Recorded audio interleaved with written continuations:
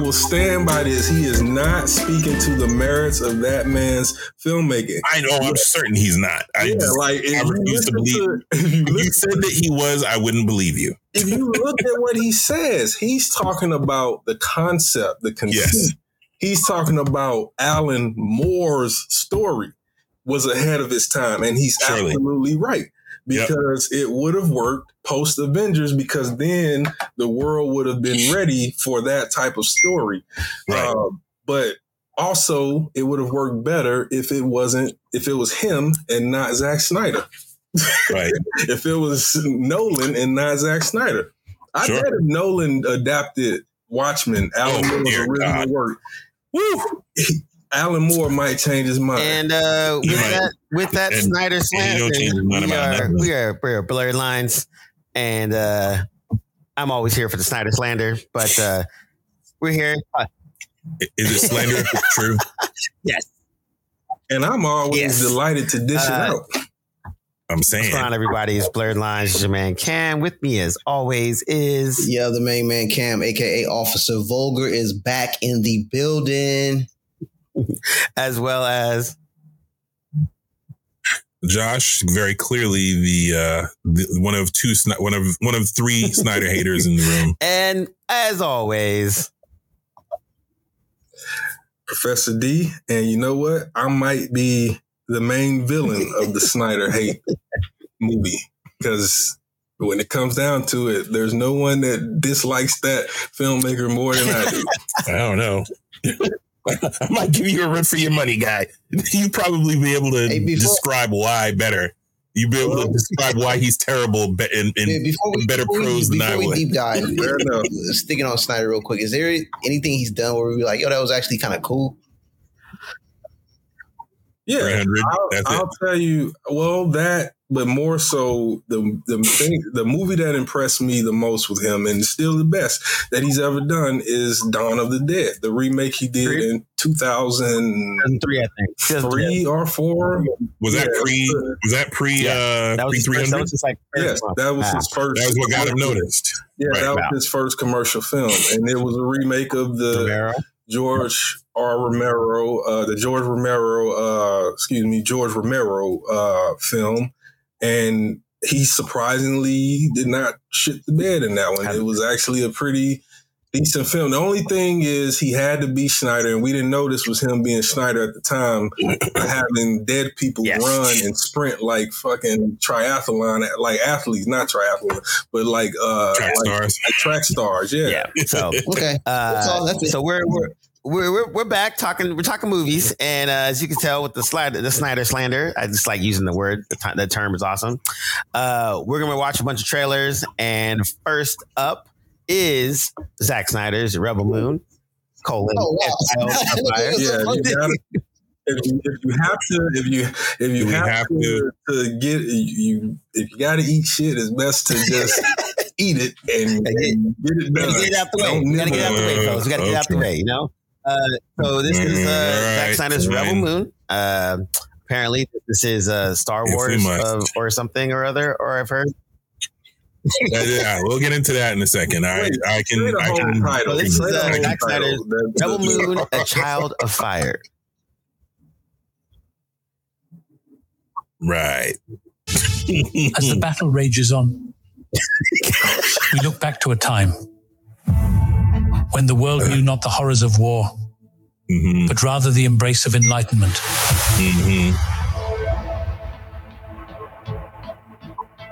When I found you in the wreckage of that ship, I considered leaving you.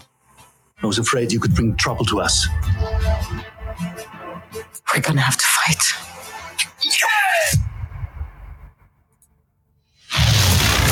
We're searching for soldiers for a fight against the Mother World. I could help you. You're a small fee, obviously.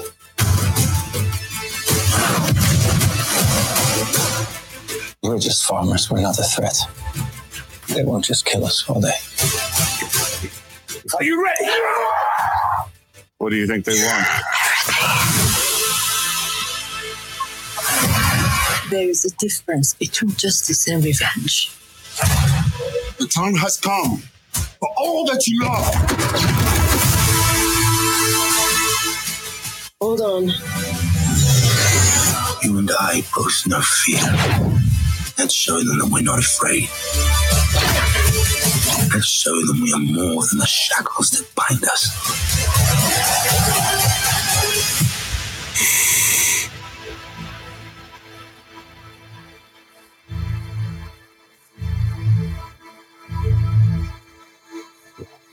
Part 1, A Child of Fire. And you know what? This was probably all one movie that was 6 hours long. And Netflix looked at it and was like, no, we gotta break this up because this is ridiculous. I mean, it looks like what it is. It looks like B movie, not even B movie. It looks just like really campy science fiction, but science fiction that takes itself way too serious. And that's here's the thing. Like all of his trailers, it doesn't look bad. He knows how to assemble. He knows how to give you visuals. Sucker Punch didn't look bad as a trailer. But like, I mean, it just bad to me when I saw it. You could not have predicted that movie was going to be as bad as it was. You couldn't have predicted it was going to be as bad, but you could at least see that movie wasn't going to be anything special. Oh yeah, his schoolgirl outfit, samurai is just like it sounds like Zack Snyder. Like it sounds like Zack. It sounds like a description of a Zack Snyder wet dream, basically. Yeah, like someone's. But the story behind this one apparently is he pitched the premise for this film as a Star Wars film, and Lucasfilm was like, no, thank you. So he basically took the idea and made his own movie, which is why there are probably flaming swords instead of lightsabers, which is just. I'm just trying to figure out why I care about I'm just trying to figure out why I care about the movie. And I will give him credit. He does have. There's two things that stood out. What's the guy's name? I don't know how to pronounce the African's name. Jaimin Hunsu? Yeah, I think he's typecast as an alien Jaimin now. Hunsu, like, yeah. He's like the same character in every Space Odyssey adventure. 2, he does have a full cast of interesting actors that I kind of like in other stuff. But again, this is probably it didn't even have to have Zack Snyder attached to it for me to say like I'll probably watch this a year or two after it's been released. It's one of those movies that if I catch it, I'm bored, I'll watch it because this looks like other story that I've seen before. And it's nothing that stands out for me personally where I got to be like, yo, this looks crazy, so we've seen this story before, so a million times. I mean, and the fact that he tried to pitch it as a Star Wars story, you can clearly see that it's, again, now it's just derivative, right? So you try to do the story in that world and you got rejected, and now you're going to take the concept of whatever that narrative structure you had and put it into something that's supposed to be original, but again, we'll see. Like you said, it looks. I'm not going to say it's bad because I haven't seen it. His history tells us it will be bad, but it probably will fall under that like Saturday. Nothing else to do, bored. I'm absolutely bored. And because for me, knowing that it's a Snyder film and a Netflix film. If this is a derivative for Star Wars, one of the characters is named Kai, who's played by Charlie Hunnam, who's from Sons of Anarchy. He's a mercenary. Who does that remind you of? Han Solo. Exactly. Yeah, mercenary, smuggler. In the trailer, he said, I can do it for a fee. We're familiar with this character, so... no, not to scare about that. It's just that, like, it's whatever, man. Like, cool. Now moving on. Now we got to wipe our palate out. We need a nice refresher. We need to get it all out of the system. So next up, we got Furiosa, a Mad Max saga. Leave it to black people to make up names. Whatever you have to do. Furioso. However long it takes. Promise me you'll find your way home. Furiosa, give me this promise.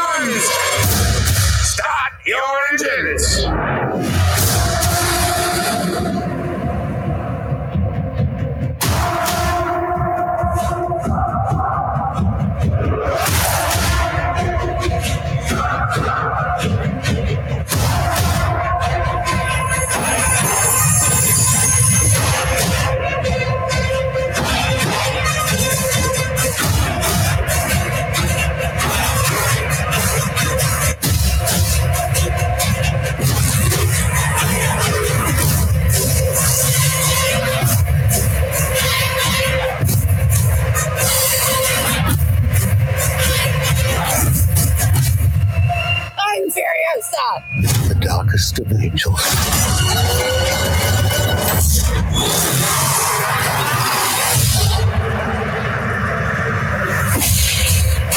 The question is, do you have it in you to make it epic?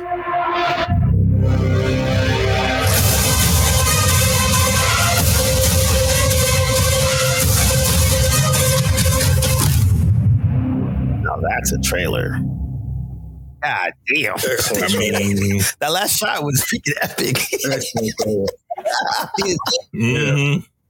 Even the title treatment is epic. Like, it's George Miller understands how to make an epic odyssey. And so I wouldn't be surprised if this is like one of those things where it becomes like the new Mad Max series with Furiosa, because I think that was kind of the intention, kind of, right? Like, it was like, yeah, he originally wanted the Fury Road to be Mad Max Furiosa. Like, it was, I think it was originally supposed to be her film or more about her.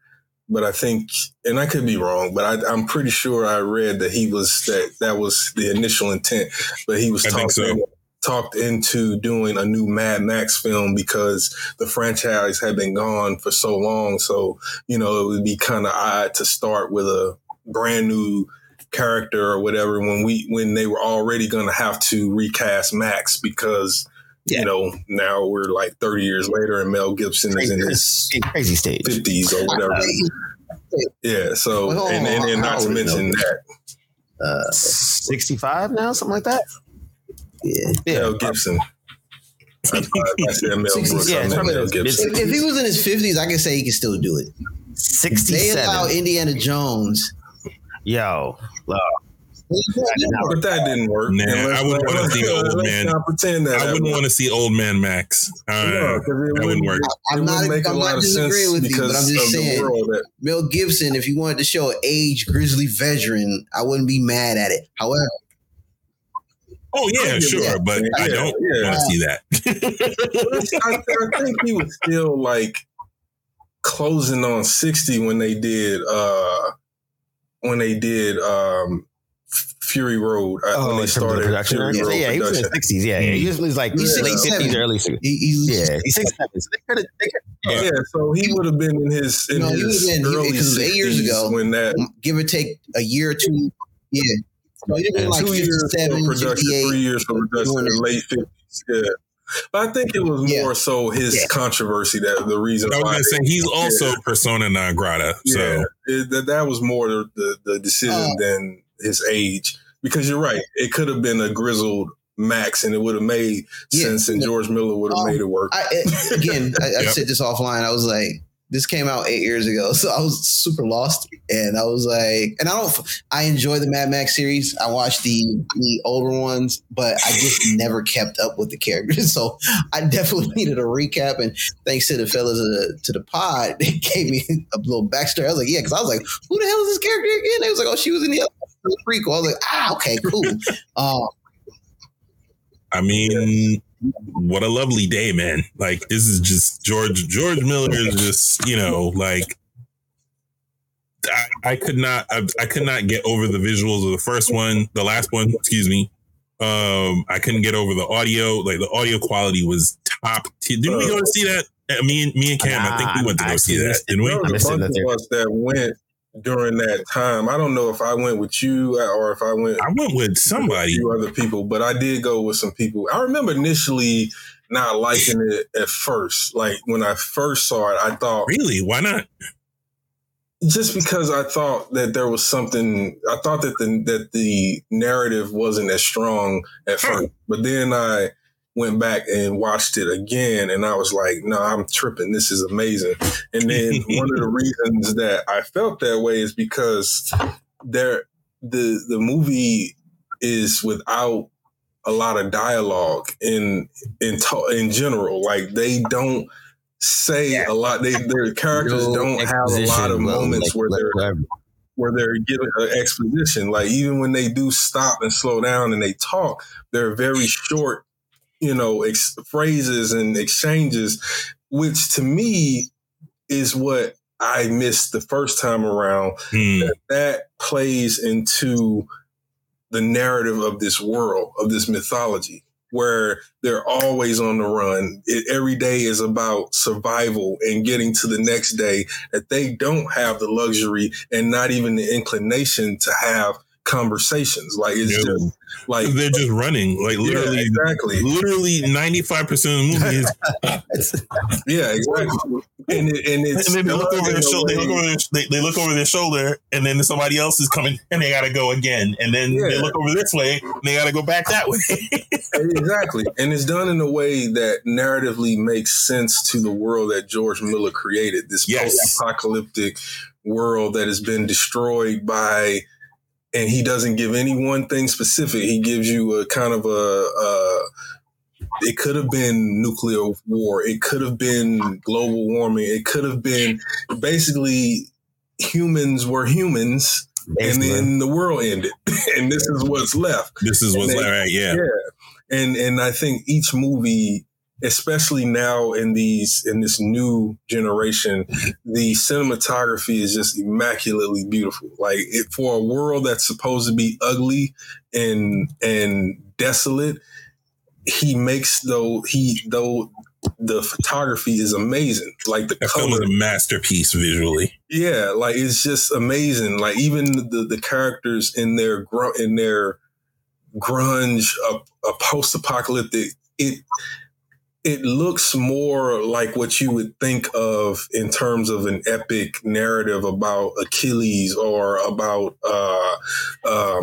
again, using that word is appropriate because this is called an Odyssey, where she's, trying to work her way home. And I think the interesting part of juxtaposing this new film with Fury Road is that we know that she's not going to make it through that Odyssey for a very long time. That Odyssey is going to take a long time. And then even when she does make it back, it's going to be a really disappointing thing, because the green place, and I like that they showed a little clip of that where we saw that visually green, lush place where there's all these women running through, and that was the whole thing. Was the green place was like one of the last sanctuaries, all women sanctuaries that hadn't been touched by the war boys and all the craziness and the Morton Joes of the world. But at some point, we know that that's gonna obviously not be the case anymore. So I also like to remind everyone that George Miller's only Academy Award is from the animated film Happy Feet. Yes, which is so ironic. So ironic. And he had been in Hollywood for Wait a minute. He didn't win for it got best editing, Road? But for him specifically, he got nominated for best picture and best director, but he did not win. Oh, yeah, I didn't even get director. Yeah, I know he didn't get best director. I know I didn't get best film, but I thought for like production design or something like that. I thought I gotta look at the other one. Also, he was. But the directors usually only get the directing proper, the picture or the producing if they were his also other criminal because there's like, nothing. His other nominations were for best picture and best adapted screenplay in 1995 for Babe. Yeah, he's like one of those eclectic people in Hollywood that's done a lot of different stuff, and you wouldn't think that his biggest IP or the thing that he has done the most is the Mad Max films, because no one else is. I think he's directed all of them. Yeah, he's directed all of them. Written all of them. And he wrote Babe, but he did not direct it. Interesting. Yeah.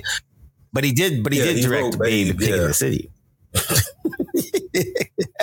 Oh, wow. Oh. There you go. It was a big deal when it came out. That was like 95, right? Yeah, at the time.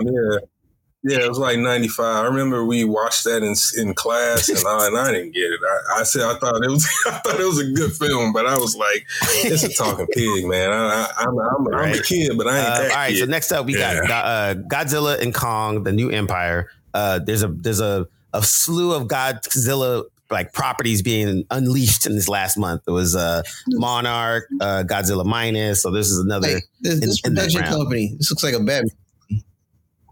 So specifically, this one is being released through Legendary and Visa Warner Brothers Discovery. This one is unrelated to Godzilla Minus One, and which is done by the Japanese original company that did the original Godzilla films. This one is attached to American Godzilla from 2017, Godzilla King of Monsters, the first Godzilla versus Kong. The other film in this series is Skull Island. Yeah. And then there's the show Monarch.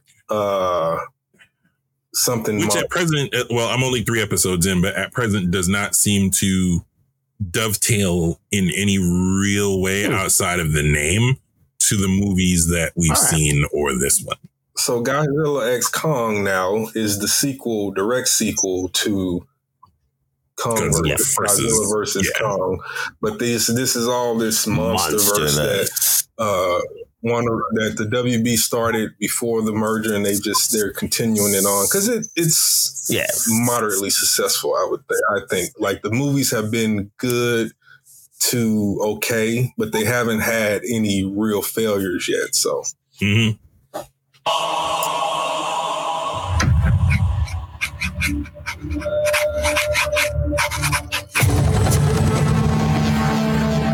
For most of human civilization, we believed that life could only exist on the surface of our planet.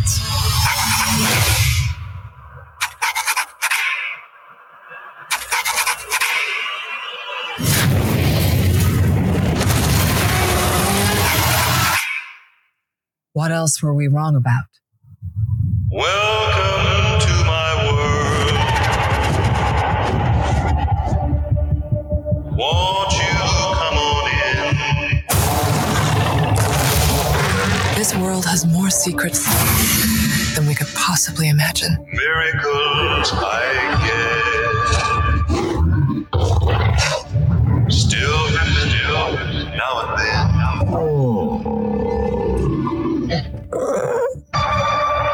What is that? That's not Kong.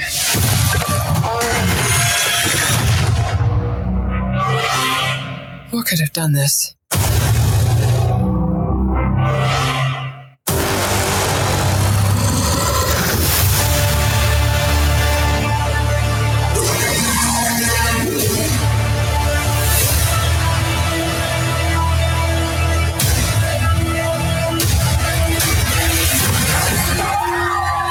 stop this on his own. He won't be alone.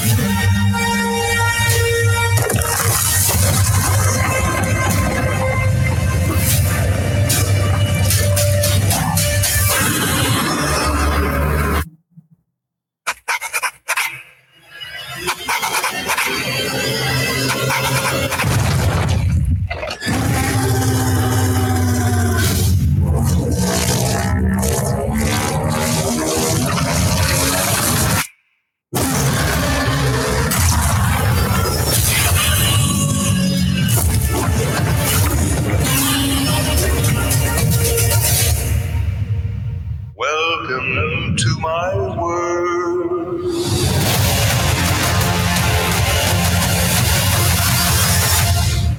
Is that a mini Kong?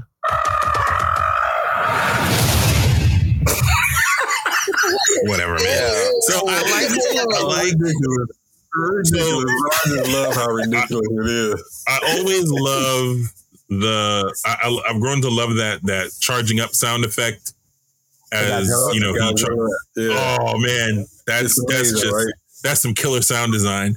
And that's the one I think they introduced that first in the Garrett Edwards film when he started. They did. When he started charging up his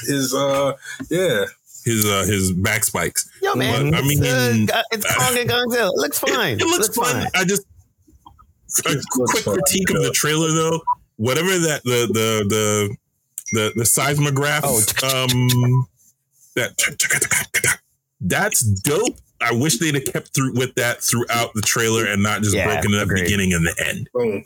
That's why it didn't work, was because it was inconsistent. If they had kept it going throughout and cut to it, then it would have been a lot better. But when I saw it, because when I heard it, I was like, oh, that's dope rhythmically. I hope they continue doing that.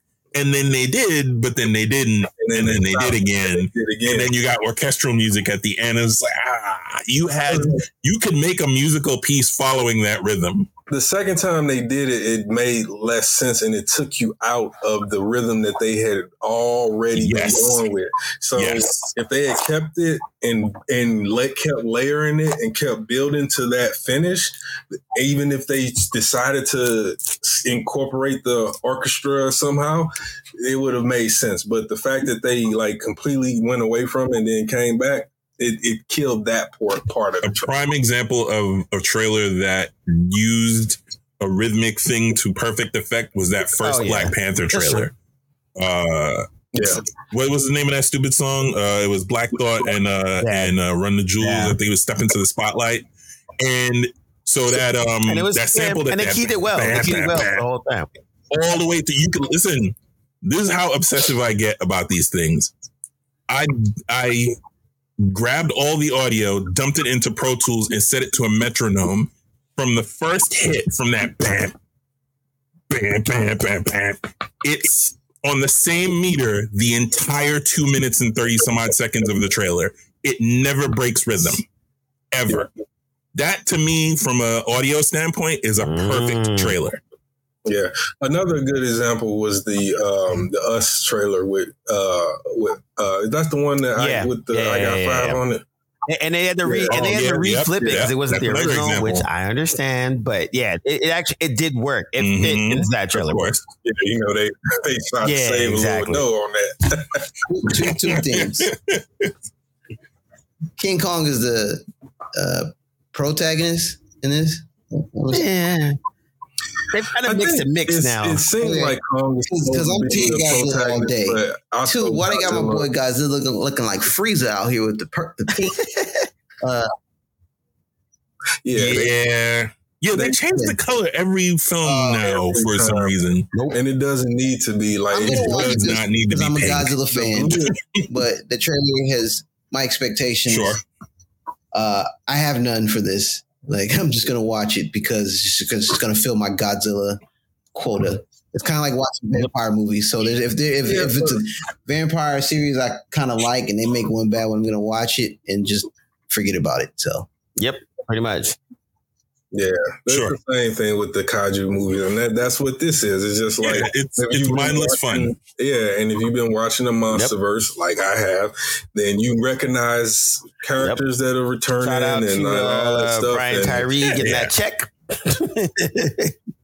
know, right? I also like please. this No bad British accent. Oh, mate. Wow. Oh, mate. Oh, man. Oh, don't start on that one because stop it. I'm not even going to talk about it because I love British accent. End up sounding Scottish. All right, so before we get off on tangents, now we'll bring it back. House of Dragons season 2 just dropped a trailer. We do know that they've been filming this whole strike because Negroes out in the UK, they don't give a fuck. So they was and their union is not governed by the same rules as ours. So if we're striking, it doesn't mean that their guys are striking. Right. So they really just were like, that sounds really terrible. When's my next take? The writer strike did impact the show. It didn't stop them from production, but it did impact the show because the head writers are American. But mostly all of the performers, if I'm not mistaken, all of the actors are non-American. That's kind of crazy. Either European, British, or Australian. Because I think they're at the minimum they're in BAFTA. The British. But the UK Actors Union in some capacity. I think it is BAFTA. I think that's one of the, but whatever. You're right. It's the UK equivalent. So that's why they didn't stop. That's why they are ready to start rolling out things, and they're probably going to end up. I think right now they're set to return in the summer something like that. Well, I think what happened on here. 2024. All right, let me roll the tape.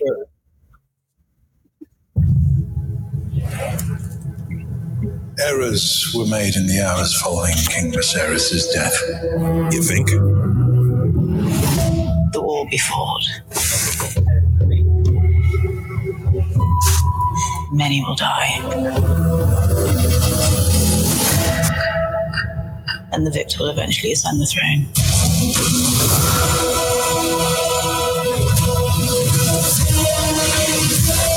There is no war so hateful to the gods. It's a war between kin.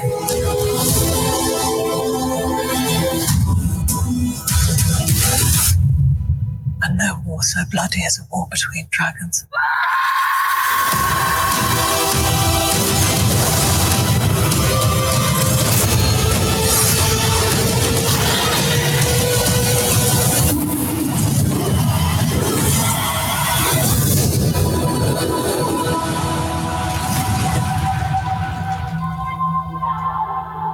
Oh yeah, summer.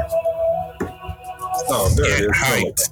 Man, I wish they would do Vhagar. Jeez, that drag. I wish they would do a flashback and show Balerion, because as big as Vhagar is, Balerion was supposedly 10 times bigger than that. D'Angelo, we don't have the budget. We can only do it for a certain time. I know. Calm down. Don't have the budget. All I'm gonna say is, if the CGI catches up to the story, that's all I ask. The story is fire. Like, it did a little. We discussed it in a previous pod. It did a little too fast for me. However, that was a small knock. Not completely grasping the story and all the nuances of it. But the biggest thing for me, for such great cast of characters and good story, is just get that CGI up a couple notches, man. Like, this is HBO, right? Like, come on, man. HBO's like, yo, man, we had write-offs that we're trying to pull budget for it. And what I'm asking for is like minor, because I can ignore the CGI. It's just everything else is awesome. Yeah. Or up to par, and this CGI looking like what? Like, well, they should be able to, and with teasers, because we're so early out, that doesn't, what we saw might not be what the full res version, exactly be the final rendering. So you're right. I think for them, they know that, because their scenes are going to be highly selective in terms of where that money is going to go. Like that's probably a scene right there where it's just like the Greens watching Aemon take off on Vhagar, and they designed it just to show the scale of how massively big that dragon is compared to all the other dragons that are living at that point, and also to show that's the type of power that they yield, having Vhagar not only as old and big as she is, but as battle tested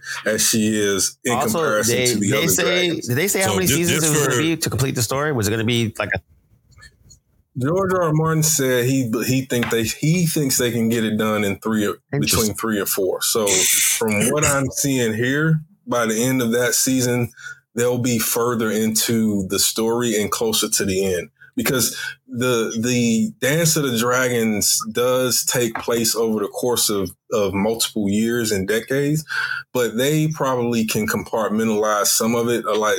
There's some details that they're not time specific that they can be moved up or, moved around or whatever. But I think the trailer mainly did what you want to tease, is set up the main thing. These two Targaryen factions are about to come to blows. And I think the choices of bites set it up pretty well where, God, I can't believe I'm blanking on her name. Eve Best's character, Targaryen. Oh, Valerian. God, I can't think of her name. The aunt. She summed it up really well when she said, he said, the war will be fought. No, they started with saying the arrows were made. The war will be fought. People will die. And at the end, one of them will ascend the throne. When I heard that part, I was like, no shit. I was already pissed. I'm carrying over my pissed off from last season. Yeah. Well, that's a tease, though. They can't. They're not going to give away the whole feeling of like one simple miscommunicated message between a dream got this whole fucking war fought.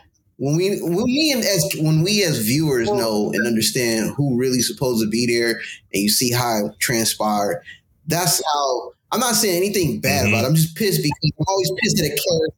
No, I get what you're saying. No. But it's designed to elicit that emotion. Like I saw the trailer, I'm like, oh man, I forgot I was pissed at this character, so I'll come back.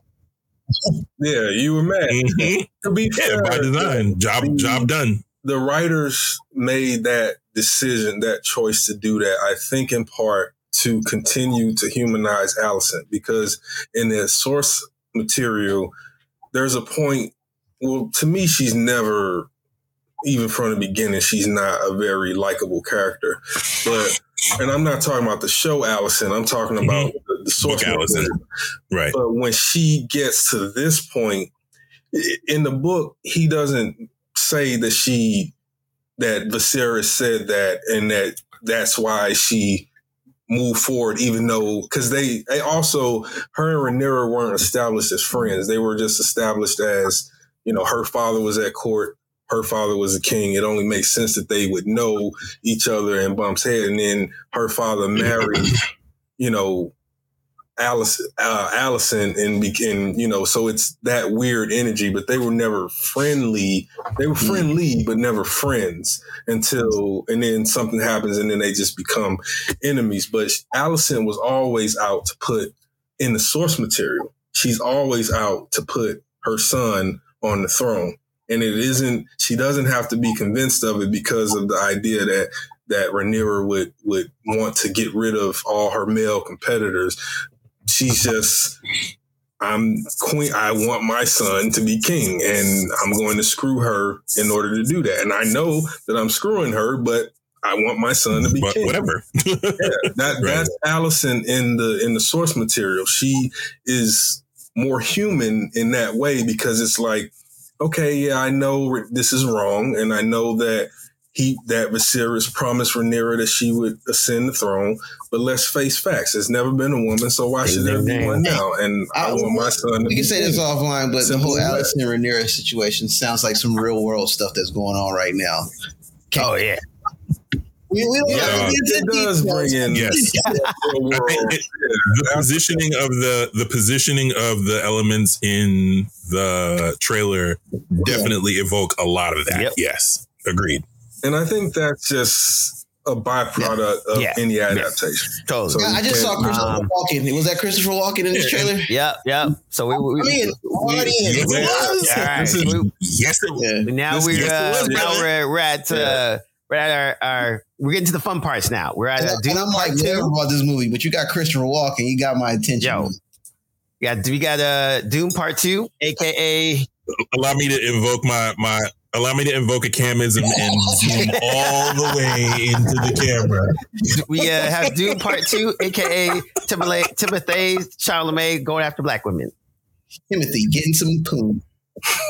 Shamalama ding dong. And this place hides a great power that in my dreams manifests itself and warns me that a war is coming. In Arrakis, you will not only learn how to ride the Fremen. The planet will show you what you do not see. It will show you your future. And that's just the beginning. This world is beyond cruelty. You believe in Pope? Little son. He does not speak or act like a weakling, nor did his father. You have to be ready. What if Paul Atreides is still alive? This is my due. Kill them all. Show me who you are. Deal with this prophet. My visions are out of control. They demand that I do whatever it takes to win. We gave them something to hope for. That's not hope! Got it! I am Paul Muad'Dib Atreides, Duke of Arrakis! I must not fear. Fear is the mind killer.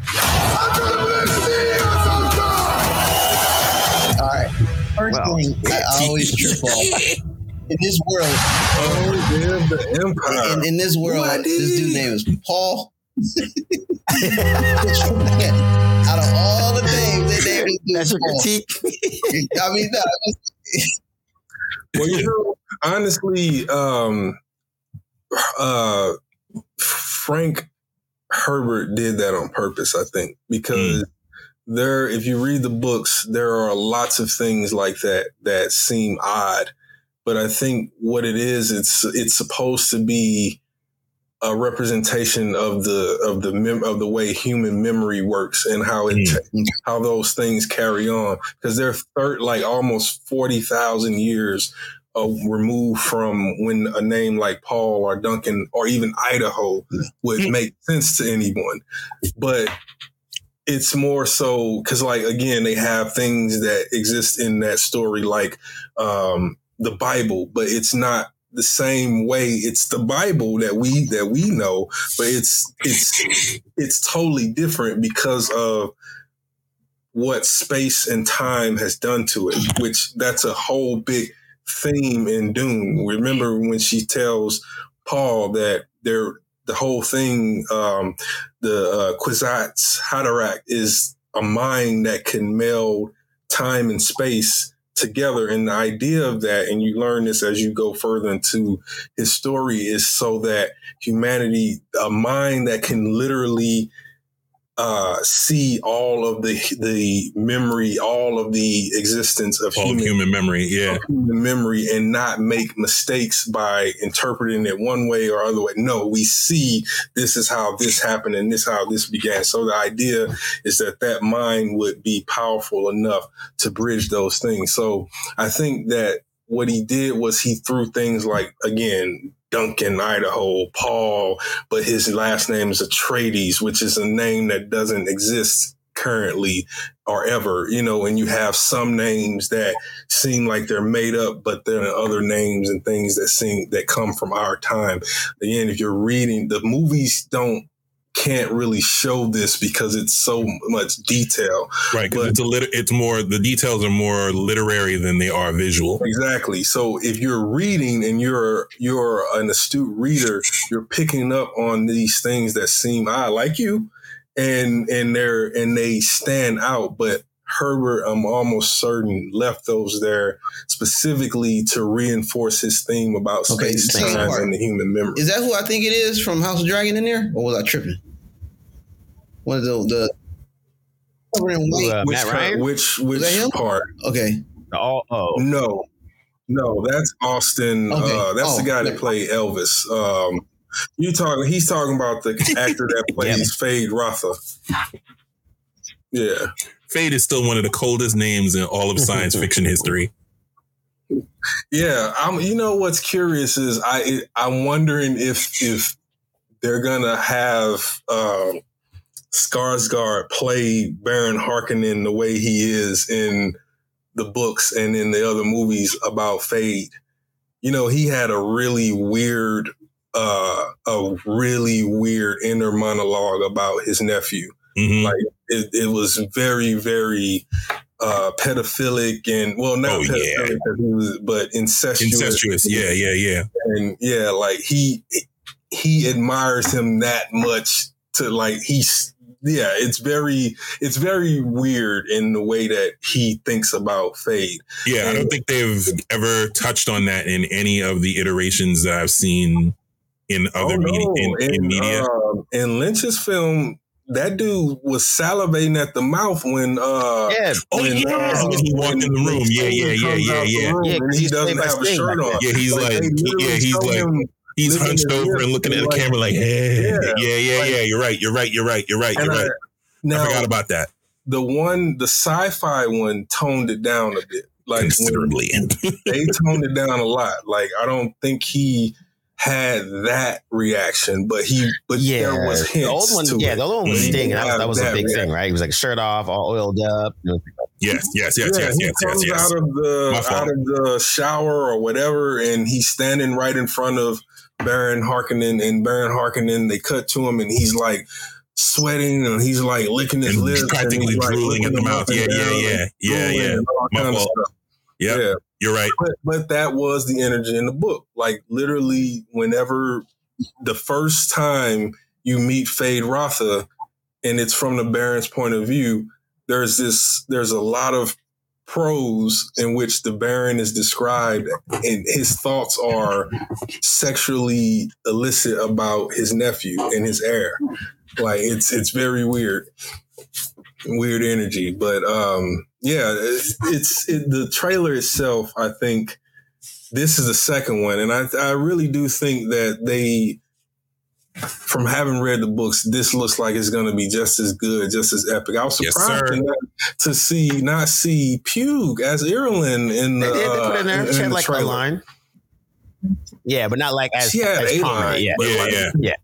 Oh yeah, that's right. She has probably. What if Paul Atreides is still alive? I'd be willing to bet that you probably will get more Florence Pugh in the final trailer as Irulan, in all likelihood. To be honest, Irulan doesn't play a role in the first story until later. Yeah. She's writing. It's a weird the way the book is. She's writing Paul's history after the fact, after this incident with the Emperor happens, and after what eventually happens. I won't say anything because I don't want to spoil for those who haven't read and are still looking forward to the movie. For three television series out. The good thing for me is that like I'm familiar but very unfamiliar with any of the mythology of it. So I don't really have any expectations. I'm just going in like, okay, cool. Like I know of Dune. I've seen the old footage with the Sting and all that, but I don't really have any expectations. I'm just gonna watch and see what comes of it. I'm hyped. I'm the opposite. I'm way hyped. I was like, damn, I gotta wait. Like, and I couldn't tell if it was gonna be like I'm not judging the first one because I want to see the complete work of this particular story, and like I'm just like I don't know what to think of it. It was interesting, but I want to see the second part before I make a 5. If you want to see like a true adaptation of Frank Herbert's story, like not excluding a lot of his mythology detail, then you want to see the sci-fi one. That's 100%. The one that he did. Like it was a series, right? Like 4 episodes, 5 episodes.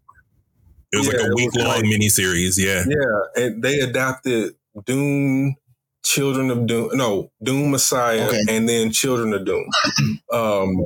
And I don't remember the release, but the one that was done for the first book, it's really well done. Mm-hmm. I think the DV's version, this new version, is better captures the epicness of Dune, and I think the scale. And I think now, if you're watching carefully, you can see where Star Wars pulled a lot from Herbert and Dune.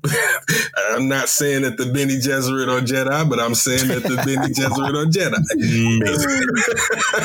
He pulled a lot from it.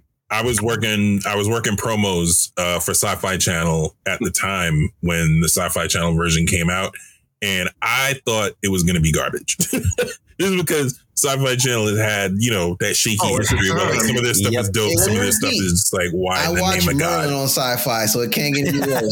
I watched Robin Hood where they killed Robin Hood.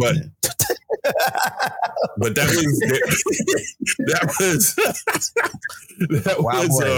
but yeah, the Sci-Fi Channel version was during their stretch where they were like pulling down awards, one a season for everything not everything, but for at least one particular thing that they would do. So, I thought this was going to be like other Sci-Fi Channel stuff. And I was pleasantly surprised when because I had to watch it down. I had to digitize it and prep it for the promo editor. And so I had to watch it. And I was pleasantly shocked. I got some homework. I'm going to watch how good. Yeah. It's really good, bro. You gotta give it a little. You gotta give it a little bit of you gotta give it some grace on the CG and some of the set design, because some of the set design, though it's like early 2000s, it looks like late 90s a little bit.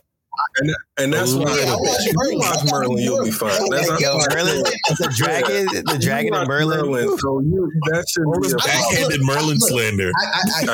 As much as as harsh as I am on a lot of stuff, there are things I have the Stevie Wonder eyes for, and like I like the lore. Which is amazing to me. King Arthur stuff, I dig. Wizards, Dragon, I'm into. Right? So when I watch Merlin, I'm loving that Knights of the Round Tables type stuff. And I saw how bad it was. I was willing to put my blinders on just to get through it. And I was like, all right, watch Merlin, but it was terrible. Yeah. Yeah, but that's my point though. If you got through that, then you shouldn't have. This is top tier Sci-Fi Channel stuff. I got to tell you, it is, and that is the closest anyone will get to visually adapting 95%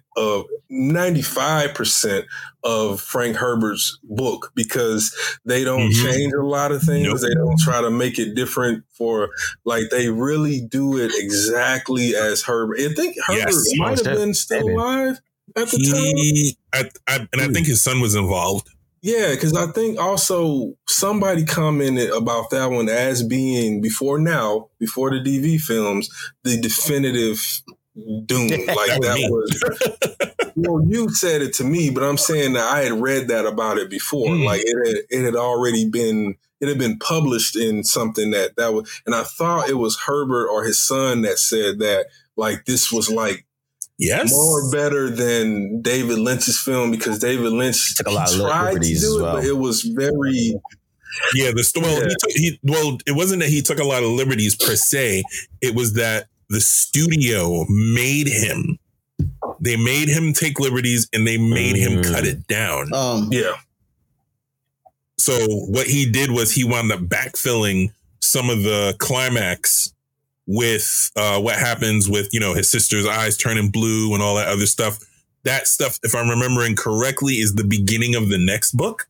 No, yep. That was the end of the first. Alia is born in the first book, because remember the first book is actually broken down into as part 1, part 2, that Alia is already born in part 2.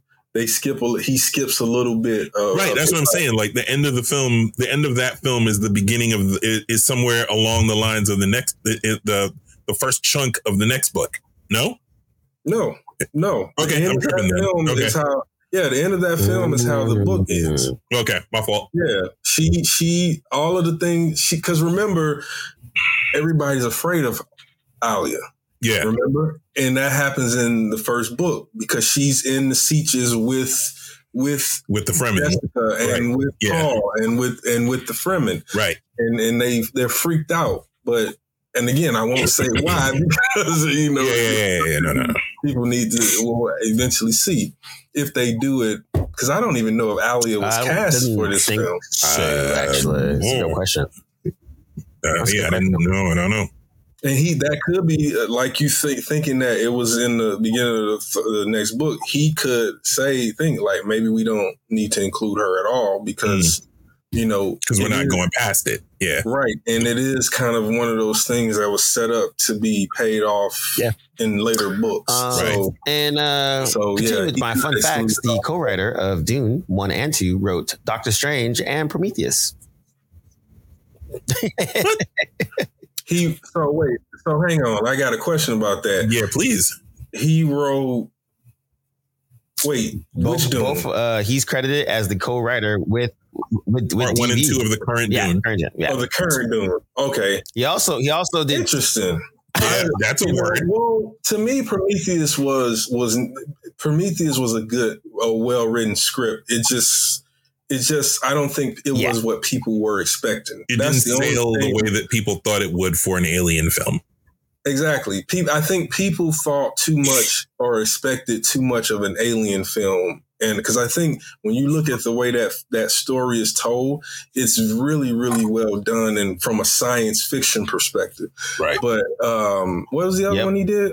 Doctor Strange? Doctor Strange. First Doctor Strange, right? Yeah. Okay, Michael, great. The first Doctor Strange was okay. It was the second one that shit a bit. All right, so moving on, I think our last one we'll do before we wrap up will be Avatar: The Last Airbender has now gotten a trailer. It's a live action. It's gonna be quite interesting. A lot of interesting stuff on it. The original people that made the original cartoon actually left the show, and then it continued. So it looks. I'm very curious to see how they pull this off, because it was a pretty big deal because the original creators were working on it, and then when they left, it was also a big deal. So let's check it out. It's going to be a TV series, I believe. Yes. Series. Okay.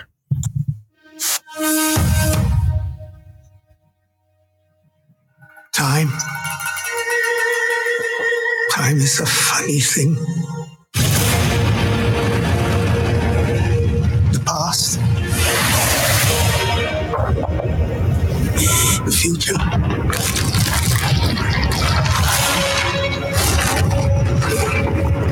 It all gets mixed up.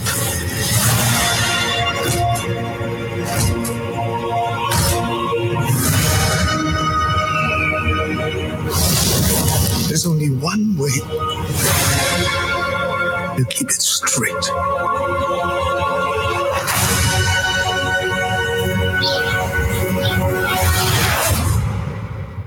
Always remember who you are.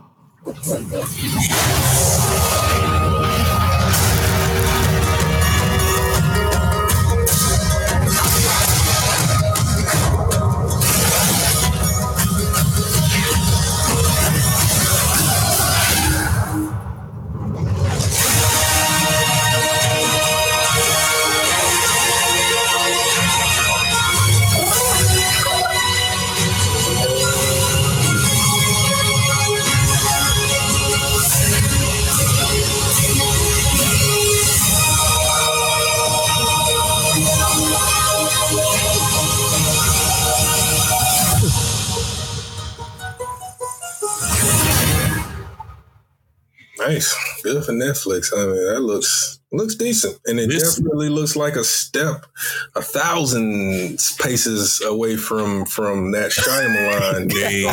I never watched it. I couldn't do it. I mean, I'll say this. What we're seeing falls in line with what Netflix basically said they were going to do. The quality over quantity. They're going to do fewer films, but the films that they do are going to be, the shows and the shows and movies they do, they're going to try to make them as close to home runs as possible. Well, that seems like everybody's jumping on that train, which is funny to me. Which is funny to me because when I did my first streaming show, what my supervisor told me was everybody is sweating for content. Like no matter how much they have, everybody's trying to catch Netflix, and Netflix is trying to stay ahead. So even they were thirsty for as much as they had. They were thirsty for content. And this was just like 2020. Here we are, end of 2023, and the tables have turned, and now everybody's scaling back, which I think is hilarious. It's definitely ironic, if nothing else. And they had, I remember a few years ago when they had slated for almost 100 and something films in one movie. And mad ambitious. And I remember it was like what 18 billion or something like that in funding that they had set aside for all of that, some craziness like that. Yeah, and obviously they're not spending. It's the American International Pictures of the 70s method, where you buy low with you spend little but make buy low sell high. Yeah, buy low sell high. Thank you, that's sort of where Netflix was with their strategy, and I think to your point that was the case just 2-3 years ago for all media content distributors, is that they were looking to gobble up as much content because remember when Disney Plus launched, the whole thing was they're launching, but they don't have anything to keep people from saying, hey, this is nice, this is cool, I can see a lot of Disney movies. Somebody I got on DVD just dusted off. So why am I going to pay you $10 a month or $100 or whatever it is for the year if you don't have the content to back it up? Right. And so that was when there was that gold rush for content, and everybody, Disney, Amazon, Netflix, Warner, everybody, HBO, everybody was gobbling up so much content, and then they put it all out, and half of it stunk. Right, the spaghetti against the wall method of streaming. Because Netflix did. Part of the reason why they did a little bit better than everybody else is because they went heavy on the international situation.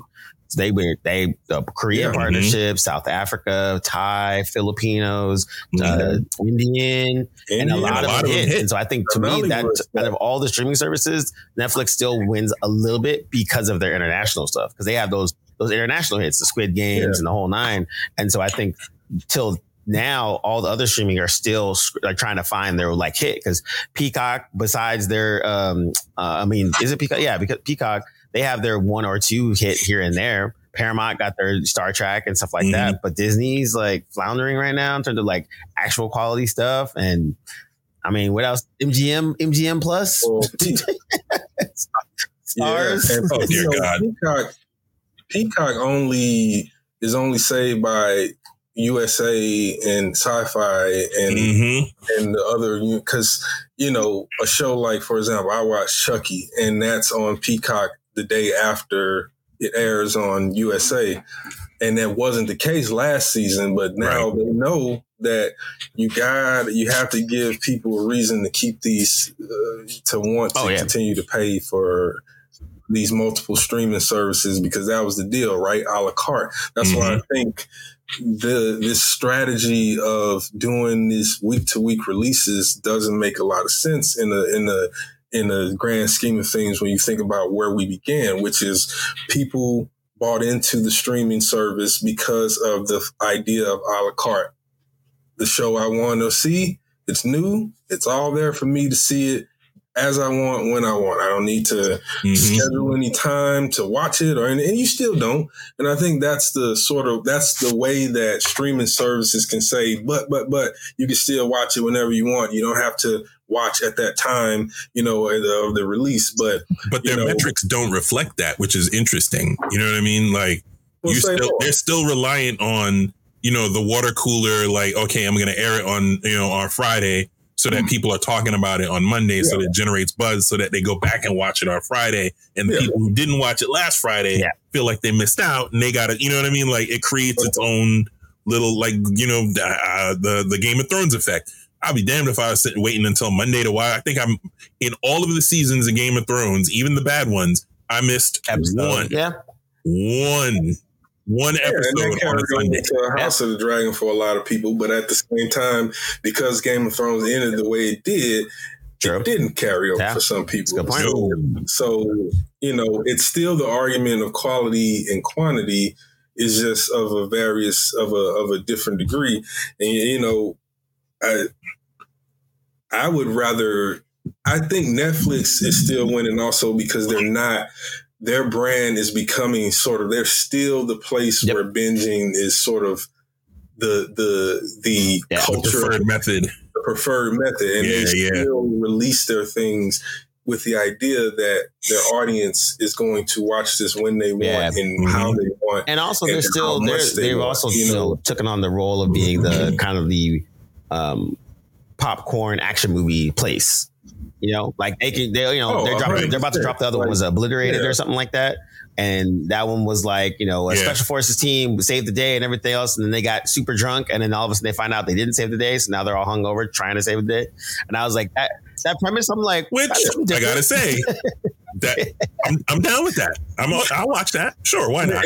And that was what made Hollywood so much money 90s? During the 70s and 80s and 90s, whereas you had the main studios that made the prestige and the high quality films and the blockbusters that had the best budgets. But you also had these studios, these little engines that would just be like, look, I got a budget. I'm going to throw some money at it. It's going to be a popcorn, stupid fun affair. And we know that, like I said about Zack Snyder is the problem with him. And it's also the problem you summed it up with one. Wow. With the show with The Walking Dead, which is if you treat that like what it is, it's fine.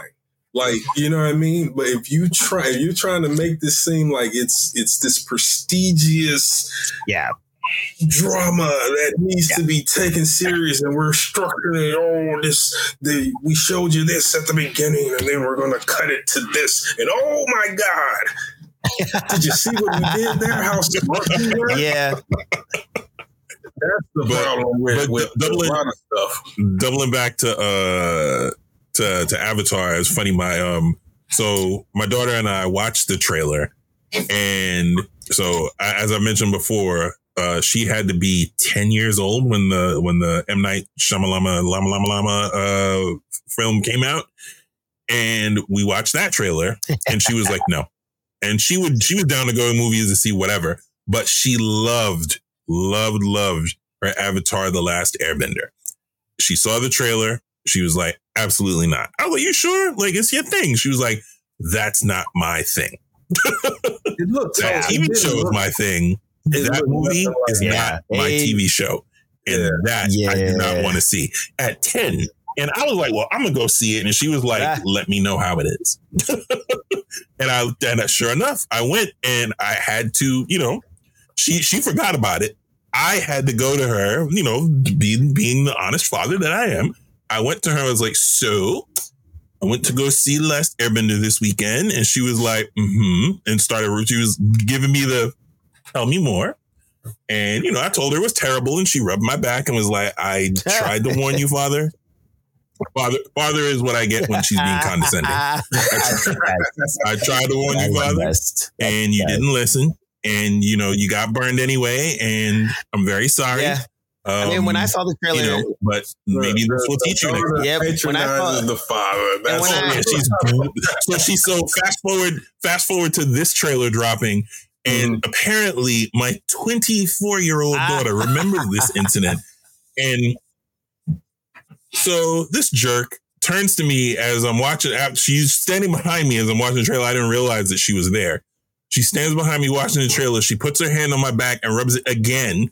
And she goes, "This one I think you can go see." And I'm like, first of all, you're touching me. Second of all, you're being incredibly condescending, and I will still lay you out. I'm your father.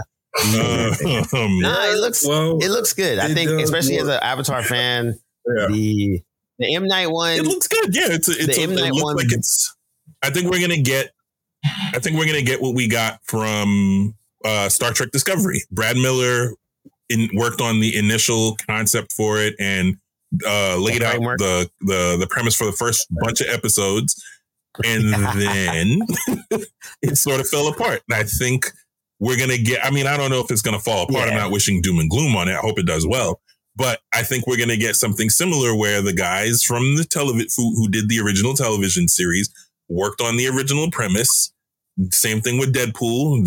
Edgar Wright worked on the original spine of the thing, as it were. And we got a pretty good movie. We had a good pair of movies out of Edgar Wright's thing. So I think similarly, I think we're going to get a good, at least first season out of this, following the roadmap that the original creators laid out, because it's already there and they already, sort of gave their outline and their first sort of look at what that world's going to be like live action.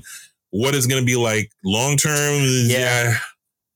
We have Discovery. We have Discovery as a roadmap we'll see, man. For that. I think it looks great. I think the big thing about M. Night was he took out the humor of the show, and that was a big no. And I think that this one is, by keeping the kids a little bit younger and trying to keep it in that realm and kind of reminding people that this is a kid show, and keeping that spirit, I think it might have a chance of actually being pretty decent. So we'll see how it goes. All right. So we just went through a slew of trailers. For your final word, I already know most of your guys' answers, but what are you actually excited to watch in the next month or two that we just watched earlier?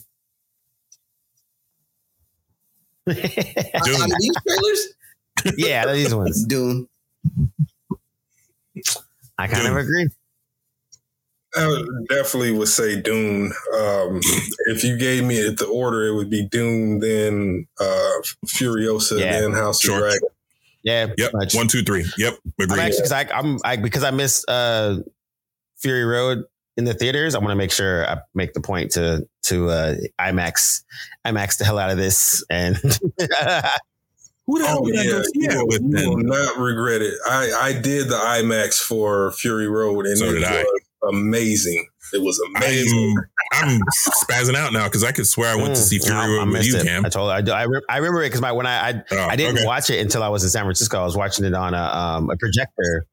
I watched it on a projector at my friend Slim's house. Okay, and that shit was freaking amazing. I was like, I should have watched this in the theaters. As good as I thought it was going to be, I could not have. Yeah, I was like, I should have went to the Good Sounds Theater and enjoyed my life, because that place, it was wild. Mm-hmm. But yeah, man. But yeah, 1, 2, 3. Same. That's my pick as well. We also omitted a bunch of really crappy trailers, namely Madam Web and some other randomness. Upon request, we omitted that. But also I just saw the trailer for that Kevin Hart Ocean's 11 movie.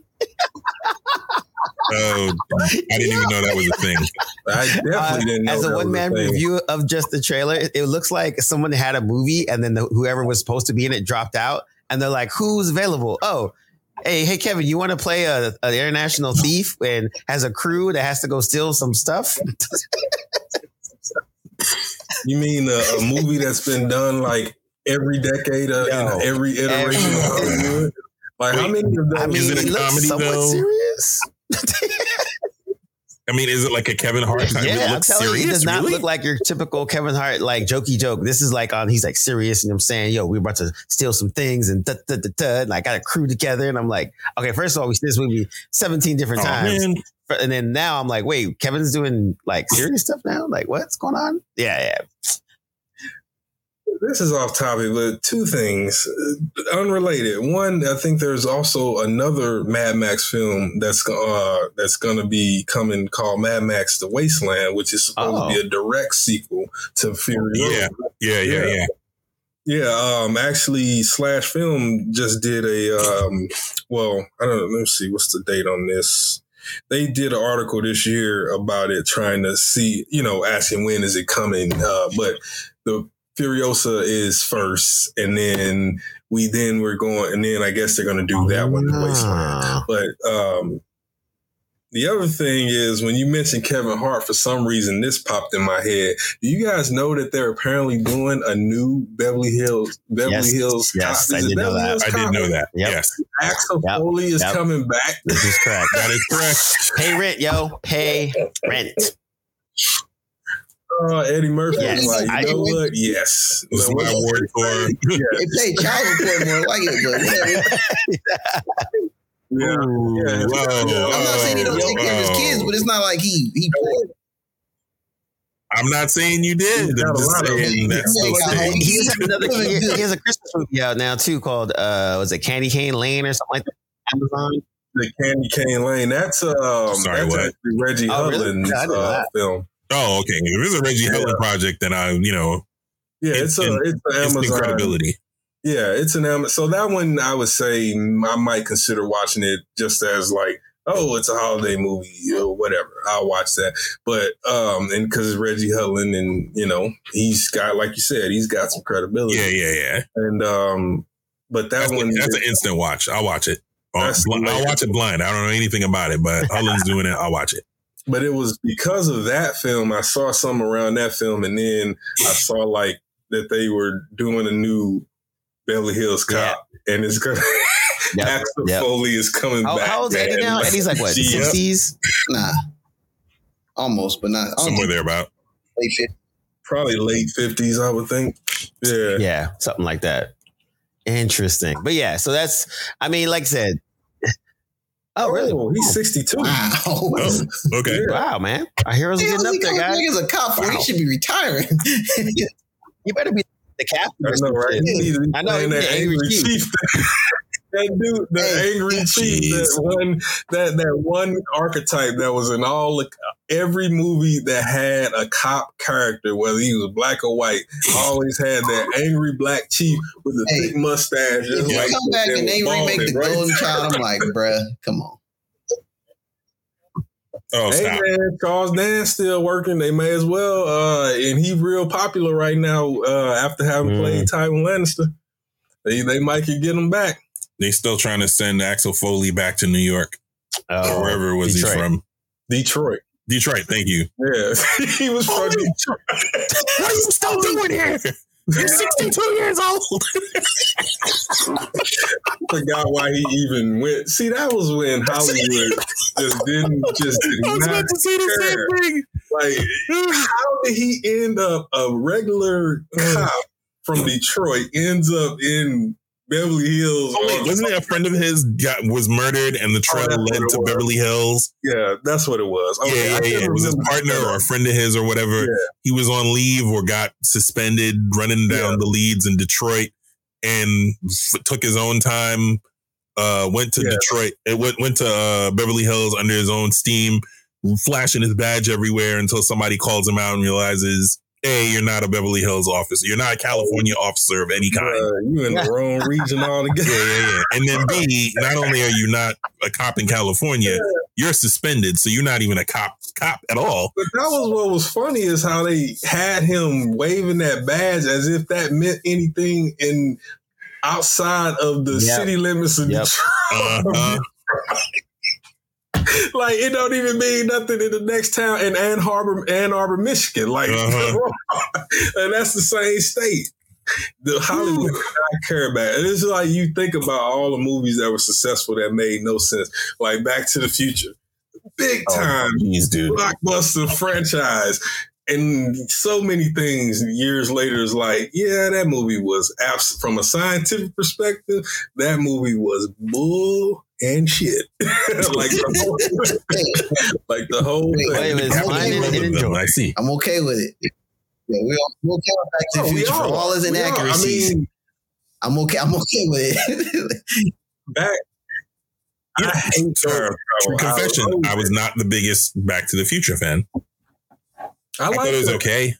I can see that. I mean, I like the first one. I don't like the second and third, but the first one was okay. But I always thought it was ridiculous. I mean, again, this dude you got a DeLorean and you telling me that this thing is about to go faster than the speed of light and y'all not going to turn into metal soup on the trip? I don't know how old I was at the time, but I let it go. I was like, I'm ready to. With the gull wings open, no less. So what little protection the car? What little protection the car would provide? Yeah, that's hilarious. I mean, like, you probably get electrocuted just from the startup. Compost. Just again, yeah, it ran on compost. Not to mention. That fact. So he literally powered it with processed poop, compost, and trash and other randomness. Yeah. Wow, that's funny. Not to mention the flaming trail that the wheels that should have melted left. Yeah, everything. Again, that's Hollywood. You can make a movie about the inaccuracies of science fiction in the 80s. Ask me now about it. This is me. La la la la la. You put the Stevie Wonder. There are certain movies that, as a kid, I know it was bad, but I'm allowing it. I'm just gonna allow. It's like real. It's not. All right, wait. Go around the room real quick. What would you say is your favorite film that you made the greatest allowance for, and then we should probably be out? Landry's Punisher. Oh. Yeah, that's a good one. Oh God, I hated that. Jesus, that is a good one. I would say that is a good one. I would say for me, it's the Joel Schumacher Batman and Robin. That one was bad. I am shocked. But there are salted, sir. I am horrified. Hold on, we gotta hear this. I'm allowed. I was 10 years old when that movie came out. Okay, or no, 11. But I didn't say I liked it. I just said you made allowances for it. I'll make allowance for it because at the time I enjoyed the puns. Like every line was a pun. Batman. I knew it was stupid. I knew it was bad, but it evoked. He did say that. I think he did say that. I will. Yes. And Clooney was like, "What?" the Clooney Batman looked up and was like, "What?" So there were parts of that movie that I appreciated just because of how ridiculous it was, and Joel Schumacher knew, just like Taika with Love and Thunder. He knew that he had to make that film. It was a studio obligation. It wasn't going anywhere. You could tell it was not going anywhere. They were at the end of that Batman franchise. And so you had Arnold Schwarzenegger as Mr. Freeze. Oh, dear God. Left and right. Everybody chill. Look, come on. One of the lines was, "What killed the dinosaurs? The Ice Age." Oh, dear God. Shooting the dinosaur. I cannot. Camp at its worst. I cannot believe my ears. You know everyone else is. That's done. We're done. That's the. Hold on. Here are I want to hear you guys. Yeah. All right. Mine, I would say, would probably be the Incredible Hulk TV series. Even though it was a massive divergence from the comics, I was riveted. It was just the level of improbability of the things that would happen in that show in terms of just the stuff that Lou Ferrigno was doing as the Hulk. The launching people B.A. Baracus style across state lines practically was just, there are mad people who should have died based on what the Hulk was doing. Yeah, crazy. Mine would be Hudson Hawk with Bruce Willis. That movie is horrible, but it is so fun and so silly. God, it is it's horrible writing. The acting is horrible. What is there's a scene, there's a literal scene where they jump off of a building and he lands in a recliner in someone else's apartment. And they don't even say anything about it. They're just like, oh man,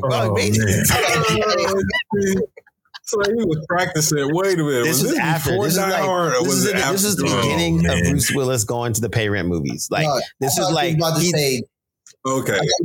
Yeah. He had a stretch before in between what's it called? Nakatomi movie. Die Hard. Die Hard. Between Die Hard and like a bunch of other films that he would like the Die Hard series. Yeah, in between the big movies that he was doing, he had like the Hudson Hawks of his catalog. And man, because he was in this movie where he played an assassin. I was going to say Remo Williams, but I wanted to go even more deep cut. Remo Williams would have been my second choice, but that's also pretty bad. Now that was like another like action. Your typical. Wasn't Kate Mulgrew in that? And it started. What's the guy's name? Oh God. He was like a star for like 10 seconds. And he was also in Tremors, and then with Kevin Bacon, and then he did all the sequels because he had no money. No, Fred Ward. Yeah. There you go. Yeah, Fred Ward. Remo Williams, that would be my other one. But Hudson Hawk is truly terrible. It is really bad. And they whoever this $65 million budget, yo. Danny Aiello is in it, Andy McDowell, Sandra Bernhardt, James Colbert. Wow. Like, how did this even happen? I feel like RoboCop was one of those also, but like RoboCop just was so ridiculous that it pushed all the way through to being good. Solid, man. As a RoboCop is solid, but it's ridiculous. Top death scene of all time. Yeah, he's shooting all them black people. If I go back and watch that, he's shooting. It's the what? Mechanical cop shooting all them black criminals. Y'all better revise that. It didn't age well. Even if it really wasn't born well either. Going back and watch Charles Bronson. You're like, hold on, man. That's what exactly. There's something wrong with this. You go back and you look, you're like, all these criminals look almost the same. Especially Dirty Harry, he taunted that dude before he killed him. Like, see, they ain't just shooting black people. Young black so-called criminals, they taunting them. Yeah, dude. Think you're lucky, punk? Oh, man. You're wondering, did I fire one? Hudson Hawk is so bad. Lucky punk? So bad. What was it? There was another. And Eastwood was like, so you're saying I can't say that word? Come on. So bad. So bad. What was it? I think it was The Crow that had the oh, right. Yeah. The Crow was a good movie, but the villains were just. The first with Brandon Lee. Yeah, that was a good movie. But the villains, the gang was absolutely the most ridiculous thing ever. Hey, I will say this. It's the most ridiculous chat for a gang ever. The second movie that comes to mind that I will allow is Cyborg with Van Damme. Oh. That's a deep cut. Yeah. Which one? It was post-apocalyptic Van Damme. True. It's better than it should be. Ryan that produced it. Yeah. And it's just one of those terribly aged movies. But anytime I get a chance to watch it, I'll watch it enthusiastically because I liked it when it came out. Oh, there is a lot. I feel like we'll have more of those than American Ninja. Ooh, that's what I'm saying. Like, American Ninja, absolutely. 80s, 90s American TV film. There was like you had some good stuff, but a good majority of it was really bad. I forced my mom to take me to see American Ninja. I know she wants to like, boy. That's to tell you how. I would like to submit that the writer of Hudson Hawk also co-wrote Die Hard 2, Beverly Hills Cop 3, Street Fighter, and Judge Dredd with Stallone. That certainly makes a ton of sense all of a sudden. All those movies. Because every one you just named just got worse and worse. Also, my other personal fave, Jumping Jack Flash with Whoopi Goldberg. Wow, guy. All right, you know what? Before we go on another tangent for another hour, we'll come back to this and we'll do some 80s and 90s flashbacks. And clearly there's a topic here. Yeah, Darkman. Shout out Darkman. Yeah, see? Automan. Liam Neeson. Right? We'll end it off there. We'll come back. We'll end it off there, but we'll come back and we'll do a 90s one. Real quick, I watched the pilot for Airwolf the other day. The original one? Oh my God. The original. Oh man. Woo! It's a lot of coke that got that show greenlit. Hardcastle in the corner. Riptide. Wow. Riptide. Let's do it. Rockford Files. I just aged myself right now. So.